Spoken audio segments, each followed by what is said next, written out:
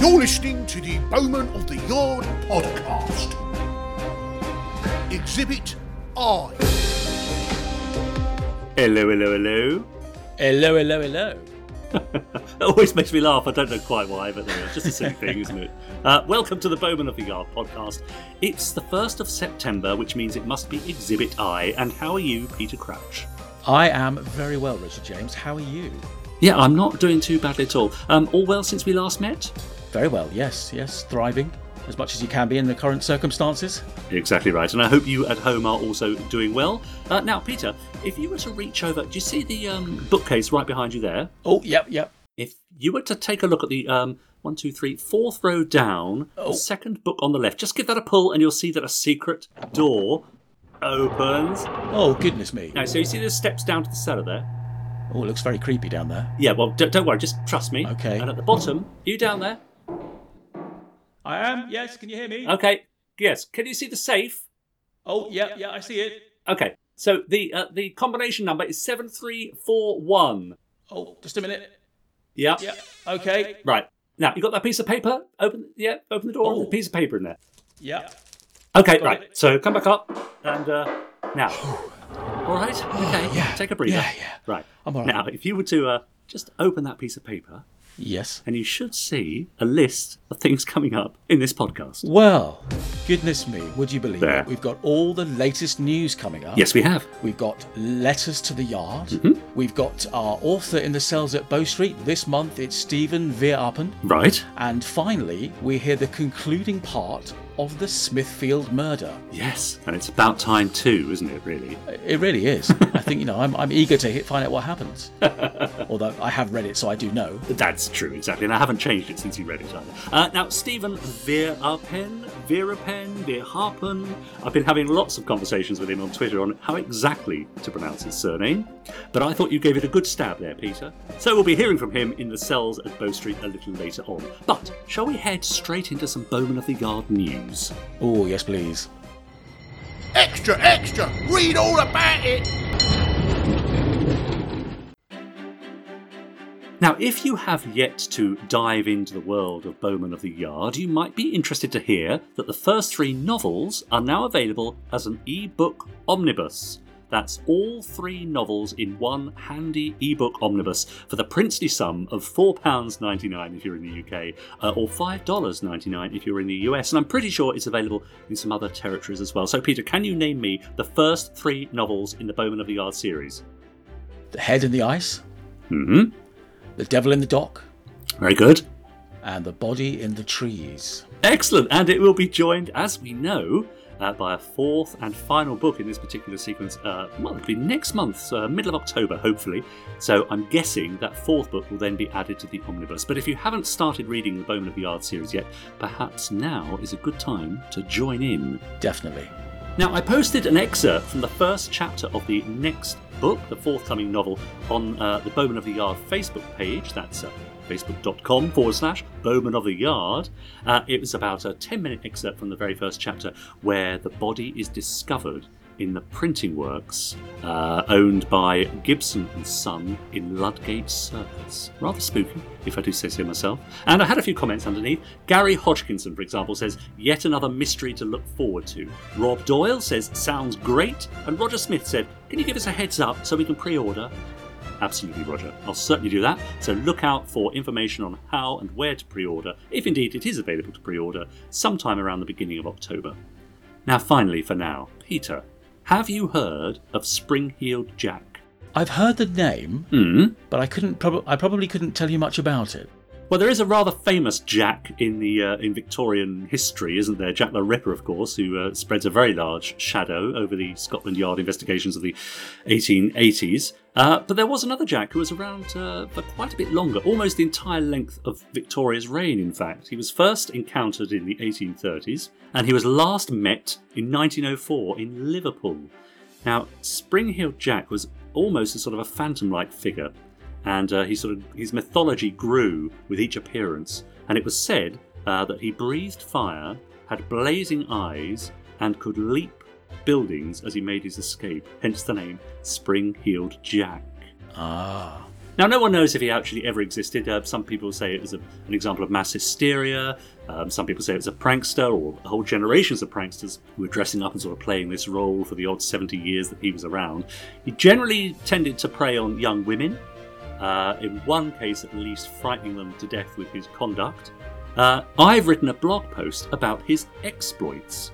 As someone very like Springfield Jack appears in the next novel, I thought it might be a nice way of introducing his mythology to you if you haven't heard of him before. And again, Joanne Bennett commented, nice article. It always seems like Springfield Jack seems to get forgotten about in favour of another, more infamous Jack. Yeah. Interesting. So head on over to bowmanoftheyard.co.uk/blog and you can read all about it there. That's it for this month. I think it's time we heard some letters to the yard. Letters to the yard. Well, we have a letter from our good friend Duncan Wilson, and he's listened to the first chapter of Book 4, and he says, what a cracking opener. Love the added sound and music, really added to the atmosphere. Temperance Snell, what a fantastic name. And thank you for including the Black Friar, one of my favourite London pubs. I'm excited to see what lies ahead, especially for Bowman himself. Ah, yes, thank you, Duncan. Yes, I love a Victorian pub, don't you, Peter? Oh, absolutely. The Silver Cross. And of course, there were plenty of them back in the day. Lots of drinking establishments, gin houses, chop houses, public houses. They really did like a drink, the Victorians. Don't we all? Yeah, that's fair enough. As to what's in store for Bowman himself, well, I'm going to give you a little bit of an exclusive. The fourth book sees Inspector Bowman in Colney Hatch Lunatic Asylum, as we might expect following the events at the end of The Body in the Trees, but we also flash back 10 years to see him in the service of his old superior, Detective Inspector Simeon Granger, when Bowman is a mere detective sergeant, and he discovers that the case that he investigated 10 years ago might have some bearing on the murders taking place in his present day. Ooh. And Richard, when might we know the title of Book 4? When I thought of it. Fair enough. Yeah, now I've got a couple of ideas. I think I've settled with one, but I think I might wait until the cover reveal as well, which will be sometime in early October, and that'll be a nice surprise for everybody. Fantastic. Now, Chris Shin tweeted to say that he'd just finished the Bowman trilogy and downloaded the Casebook and found them a very enjoyable read. Thank you very much, Chris. So, a word about Bowman's Casebook. This is a collection of the first 4 short stories. That's the Smithfield Murder, the Hackney Poisoning, the Hampstead Garrotting, and the Holborn Strangler. They have been collected together in a compendium under the umbrella title of City of Death. That's the first 4 short stories. Now, the next 4 short stories, because there will be 8 in all, will be released later in the year, hopefully before Christmas, so it's a little something for your stocking, and that will be collected under the title of City of Fear. Do you see what I've done there? Ooh, I do. Yeah, well yeah. done. In the meantime, of course, do remember that if you're a little bit short of the old pennies, you can pop along to bowmanoftheyard.co.uk, where you can download every single short story, and there are 6 of them so far, for free. That's very generous of you, Richard. Quite all right. It's the least I can do. Now, we've also got a letter from John. He says, Hi, Richard. Shame on me. I went and bought a Kobo e-reader, so I cannot get Kindle. Sorry to miss yet another great sounding book. Yours in friendship, John. Oh, John. Well, I'm sorry to lose you. Yes, well, that's just a shame, isn't it? Unfortunately, my books are exclusive to Amazon, so you can either get it for your Kindle, or if you subscribe to Kindle Unlimited, you can get it for free, or as part of your subscription. But of course, there is another way of getting hold of my books, John. You can always get the paperback. Some people prefer that, to see them lined up on their shelf. I certainly do. So you can still get the paperback, and let us know what you think if you do. Finally, for now, I have one here from Cora, who says, Hello! I'm halfway through the 3rd Bowman book, and I've read them all in a week. Wow. Please tell me there'll be some light at the end of the tunnel for Bowman. I'm just at the bit where Graves had to knock him up to go to the police station, as he'd got sozzled on Madeira. I have every sympathy, but it's getting on my nerves now, and I wanted to get some help. After this book, I think it's just the short stories, then I'm waiting for you to write another. Oh, all right, Cora, all right. Well, I'm going as quickly as I can. The 4th book will be out. Is there light at the end of the tunnel for Bowman? Well, of course there is. I mean, there has to be, doesn't there? I don't want to leave my readership on a downward beat at the end of the series. So yes, there is light at the end of the tunnel. I won't say he ends up perhaps exactly where you might want him to be, but he certainly ends up in a good place. Interesting. Don't forget you can send in your questions to podcast@bowmanoftheyard.co.uk, or you can comment on our Facebook page. That's facebook.com/Bowman of the Yard. Now, over the last 9 months, Peter, we picked up listeners and hopefully readers in the UK, the US, Australia, Canada, Ireland, New Zealand, France, Denmark, Spain, the Netherlands, Germany, Argentina, Hong Kong, Indonesia, Poland, Russia, Saudi Arabia, Singapore, Sweden and the United Arab Emirates. Phew. I think that's just about every continent represented except Antarctica, so come on you penguins, pull out those fingers and get listening. Now the best thing you can do for me is to subscribe to the podcast on whichever platform you're listening to us on, and if you'd be so kind to leave us a nice review and share us with your friends, that would be great. All for now, but don't forget to comment or send in your reviews and thoughts, and we'll read them out next time. Indeed. Well, having heard from our listeners, Peter, I think it's about time we heard from our sponsors. Lovely women! Why will you tolerate freckles, pimples, blackheads, yellow or muddy skin, moth wrinkles, red nose, or any other form of skin disease or facial disfigurements when you can certainly possess a beautiful form, brilliant eyes, skin of pearly whiteness, perfect health, and life well worth living if you will only use Dr. Amit's French arsenic complexion wafers, perfectly harmless and the only genuine safe French preparation of arsenic. 20 years success. The only really certain means of growing a beard hitherto discovered is the use of Professor Modevi's Beard Generator. Success guaranteed after 4 to 6 weeks use, even by young men not above 17 years of age. Perfectly harmless for the skin. A 5-shilling bottle or double-sized 8-shilling bottle sent directly on receipt of postal order or stamps for the amount. The curves of youth will be yours if you pull the cords. Professor Max Chin Reducer and Beautifier. Gives the flesh the resiliency and freshness of youth, prevents double chins, reduces enlarged glands. The only mechanism producing a concentrated, continuous massage of the chin and neck, dispelling flabbiness of the neck and throat, restoring a rounded contour to thin, scrawny necks and faces, bringing a natural, healthy colour to the cheeks. Price only £10. What better investment could be made?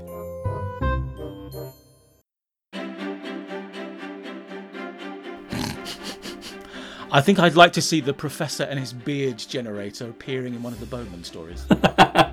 Yeah, it's quite tempting, isn't it? What's so fascinating about all these absolutely genuine Victorian and, I have to say, Edwardian advertisements is that a lot of them are about physical appearance, aren't they? Yeah. I mean, I suppose nothing much has changed in a way. On a similar note, I did see that Dan Snow had tweeted that today in 1897, 11 days after he first synthesised aspirin, Felix Hoffmann invented heroin. Bayer would market it as a cough syrup for children. Is it still available now? Well, I don't know. But again, I love this idea that this narcotic and these opiates were distilled down to use for sort of toothache tablets and calming sweets to send children off to sleep. Wow. It's quite extraordinary, isn't it? Yeah. Now, having heard from our sponsors, I think it's about time then that we headed over to the cells at Bow Street to see who we've got locked up this month. Steven Veerapen was born in Glasgow and raised in Paisley. Pursuing an interest in the 16th century, he was awarded a first-class honours degree in English, focusing his dissertation on representations of Henry VIII's 6 wives. He then received a Master's in Renaissance Studies and a PhD investigating Elizabethan slander. Stephen's fascinated by the glamour and ghastliness of life in the 1500s, well, so he'll be quite at home in the cells then, and has a penchant for myths, mysteries and murders in an age in which the law was as slippery as those who defied it. So let's head on over to Bow Street and hear from Stephen. You're nicked. There's nothing quite like the rustic splendour of a Victorian prison. Exposed brick, dripping walls, loose pipework, the distant cries of the damned. And is that just a hint of weak old urine? Glorious. Thanks, Richard. You always put people up in the nicest places. I shouldn't really complain. The protagonist of my latest series of novels, Ned Savage, has been banged up and worse. At the start of Succession, published this year by Sharp Books, he finds himself in an Elizabethan jail, locked up for a crime that today wouldn't be a crime at all. Now, jails under Queen Elizabeth were quite different from this one. For one thing, you might find yourself keeping company with a whole host of strange figures. Manacled alongside you, Might be a prigger, that's a horse thief. An Abram man, who pretends to be fresh out of Bedlam and in need of charity.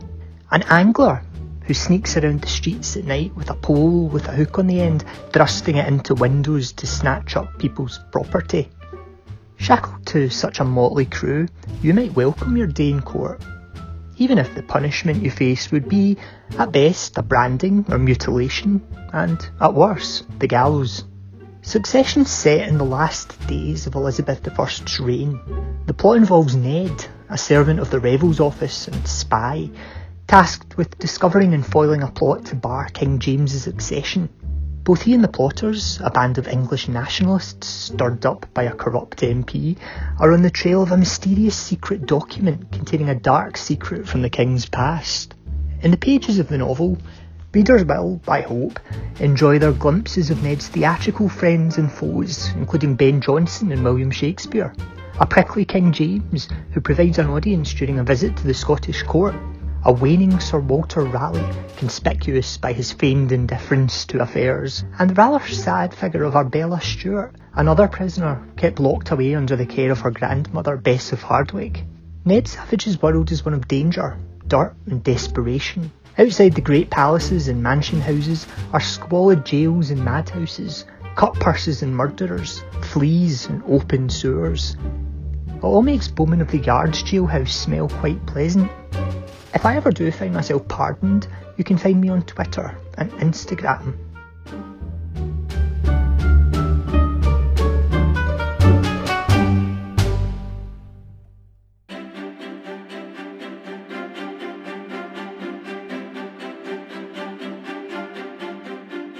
Well, thank you very much, Stephen. We will let you out soon, I promise. You can find Stephen on Twitter at Scrutineye, that's at, and then Scrutin, SCRUTINIEYE, and also search for him on Instagram. Now, I've had the pleasure of reading one of his books, Coronation, and I can absolutely recommend it. So do search for him on Amazon, and like me, buy all of his books. Will do. Now, before we go, do you remember George Francis Train, who was the American eccentric responsible for many of London's tramways? Yes. Well, I've been looking for some more eccentrics, and I'm glad to say the 19th century is absolutely full of them. Okay. First off, we've got William Buckland. Now, William Buckland was a geologist, a paleontologist, zoologist, priest, and a lecturer. All right. He's most famous for eating animals, lots of different animals. He ate mice, moles, crocodiles, and crickets. He once heard a leopard had died at the zoo and determined to taste it had the animal exhumed. Oh, right. His appetite wasn't limited to animals, and once, whilst observing the heart of a French king preserved in a silver casket, Dr. Buckland exclaimed, "I have eaten many strange things, but have never eaten the heart of a king before." Before anyone else could stop him, he had gobbled it up. The precious relic was lost forever. Wow, okay. Now, this sounds very much like some of the old recipes we had a few months ago. It does, doesn't it? Heron pudding and the like. Yeah. Heart of the king, though. I'm not sure that would go down too well, would it? No. Queen of Hearts jam tarts, maybe, but yeah, not this. I've also got Henry Beresford, 3rd Marquis of Waterford. Mm-hmm. Known as the Mad Marquis, Beresford is responsible for the phrase, "paint the town red." This was because Beresford and his fox-hunting friends arrived in Melton Mowbray in 1837 after they'd been drinking heavily. Right. When the drunkards arrived at the toll gate, the tollkeeper understandably wanted to be paid before they opened the gate. Unfortunately, the gate was undergoing work at the time, with ladders and red paint lying around, which Beresford and his cronies seized and used to attack the tollkeeper. Then they proceeded to rampage through Melton Mowbray, painting doors red as they passed. Solitary policemen attempted to intervene, but were beaten up and painted red for their trouble. Oh, I see. Nice. Who knew that Melton Mowbray was quite so exciting? Yes, I knew about pork pies, but not painting the town red. And next on the list we have Baron Berners, generally known as Lord Berners. He showed signs of eccentricity from an early age when he threw a pet dog out of the window in an attempt to teach it to fly. Although the dog was okay, I hasten to add. Berners made his home at the Farringdon House in Oxfordshire and transformed it into his own personal playground. He dyed the feathers of the estate's pigeons bright pink and displayed various bizarre signs around the place. His most famous notice was placed upon a tall tower in the grounds, and it read, "Members of the public committing suicide from this tower do so at their own risk." Very helpful. Absolutely. Berners would drive around wearing a pig's head mask to scare the locals, kept a pet giraffe who he invited into the drawing room for tea, and had a beer mug that played the national anthem when lifted. Fantastic. What a lovely collection of eccentrics. I love the beer mug that plays the national Fabulous. anthem. We really should start producing coffee mugs that play the Bowman of the Yard podcast when lifted, shouldn't we? Yes, maybe we could do something on Redbubble or... Yes, yeah, look out. Coming soon. Yes. To a store near you. If you have any information about any Victorian eccentrics, do send them in to podcast@bowmanoftheyard.co.uk and we'll be sure to read them out next time. Time, please, gentlemen. Let's have all your glasses.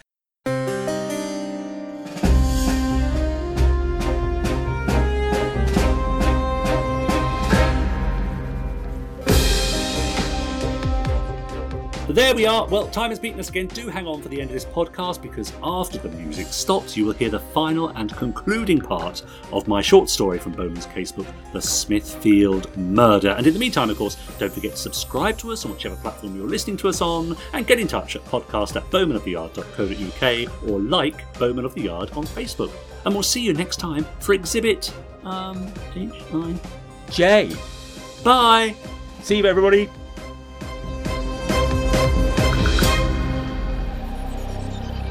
The Smithfield Murder, a short story from Bowman's Casebook by Richard James. Part 9. Their investigations at an end, Sergeant Graves and Inspector Bowman confront Boothby and the stallholders at Smithfield Market. The Empire might well span half the globe, mused Arthur Boothby as he stood at the top of the steps leading to his office, but he could give it a run for its money. Looking below him, he felt a sense of pride at his dominion. Counters groaned with meat in anticipation of the day's trade.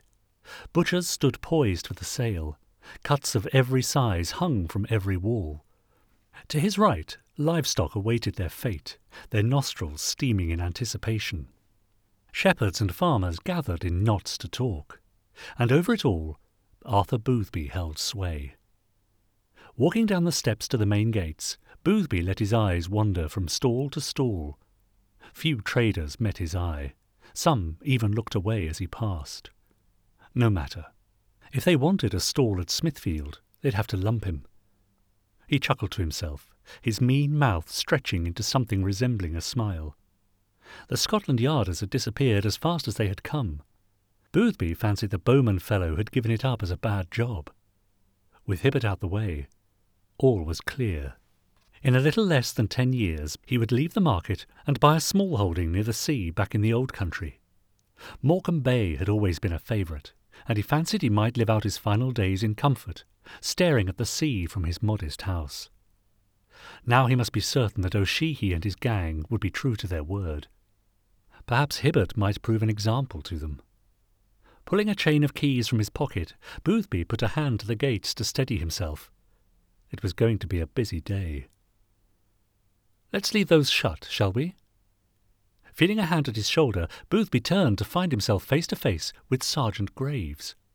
Inspector Bowman wants a word. The sergeant stepped aside to reveal the inspector standing some way off. Beside him stood O'Sheehy and his lad, Griffiths, Prentice, Adams, Wallace and Samuelson. The market sealed, Boothby. No one's coming or going. Bowman had his hands in his pockets, his coat pulled tight around him. The game's up, Arthur. O'Sheehy's Irish drawl was thick with defeat. The 7 men behind the inspector looked downcast, their shoulders slumped in dejection. They've as good as confessed, Boothby, Bowman called. Boothby sensed he was trapped. With his back to the gates, he had nowhere to run. Confess to what? He hissed. Bowman took a step forward, the lamps on the wall behind him lengthening his shadow across the floor. To being accessories to the murder of Solomon Hibbert.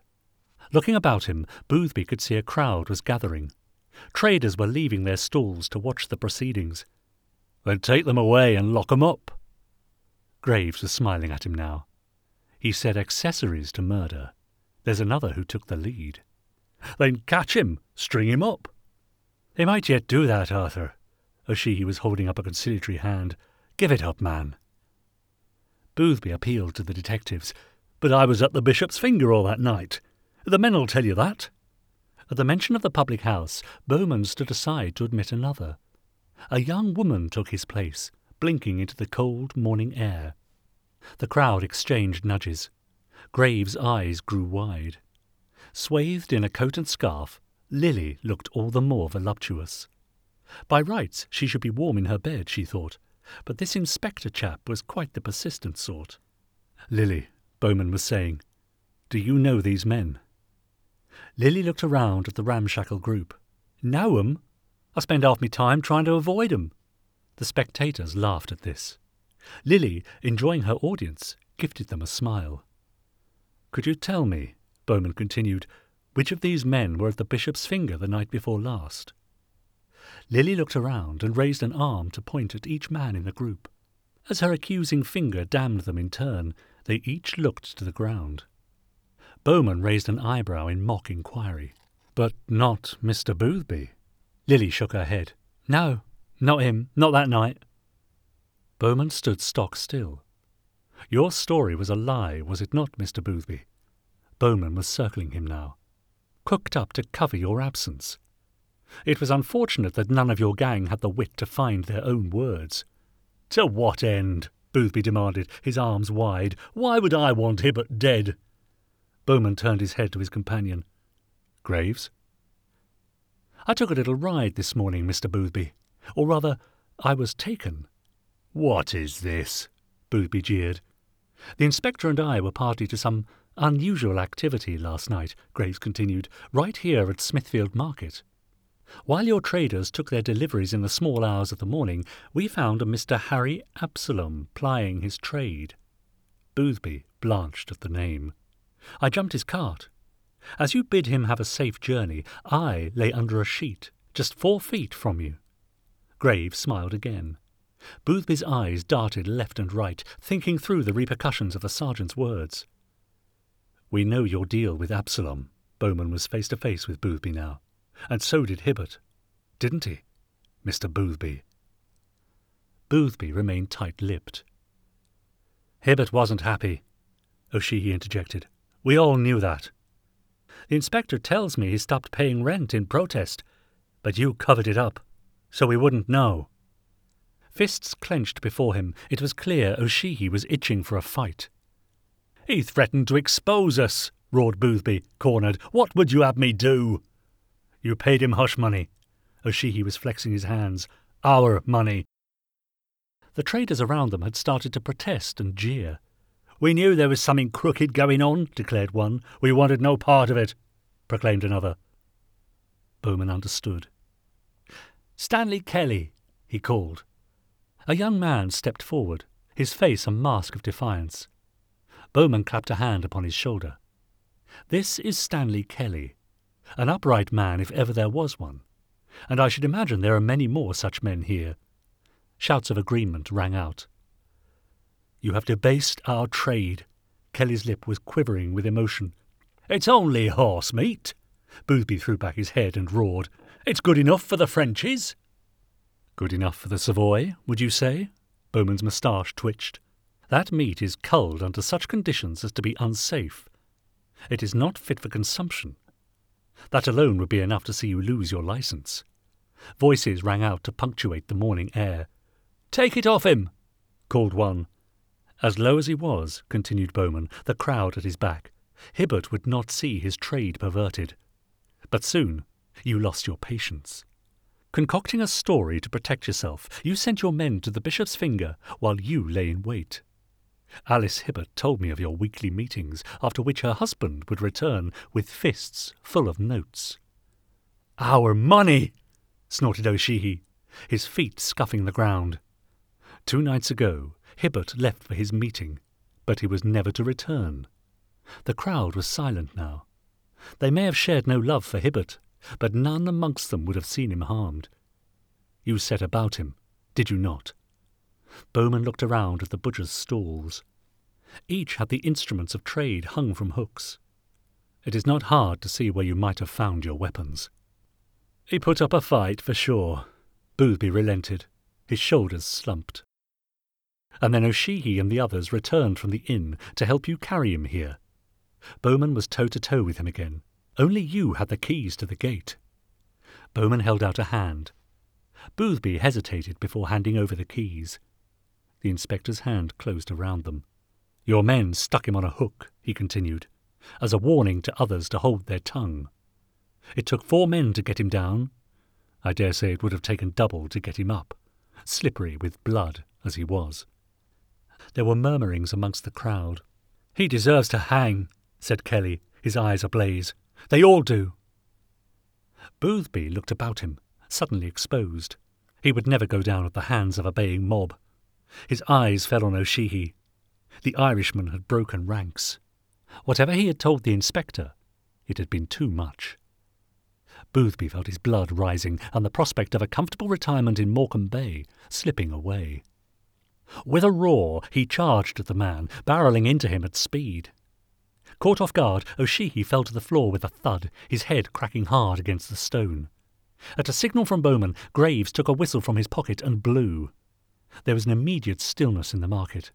Even Boothby let his quarry go in surprise. O'Sheehy took the advantage of the moment to punch his assailant square in the jaw. Approaching footsteps could be heard from around the corner near the market entrance. They were running. Bowman sprung to the gate, deftly turning the key in the lock to admit 6 constables in uniform and Detective Inspector Ignatius Hicks. As the constables ran to apprehend the gang under Graves' direction, Hicks approached Bowman with a swagger. "Well done, Inspector Bowman," he breathed. Bowman was careful to show no emotion. "Of course, I would have had this all wrapped up if you had called upon me sooner." "Indeed," agreed Bowman, deadpan. "But I did not think it wise to disturb you at your breakfast." As the constables rounded up their charges, Bowman turned to Stanley Kelly and met his eye. "Mr. Kelly," he called across the concourse, "get this market open, and you may proceed with your trade." With that, he threw him the key and turned away, the faintest of smiles playing on his lips.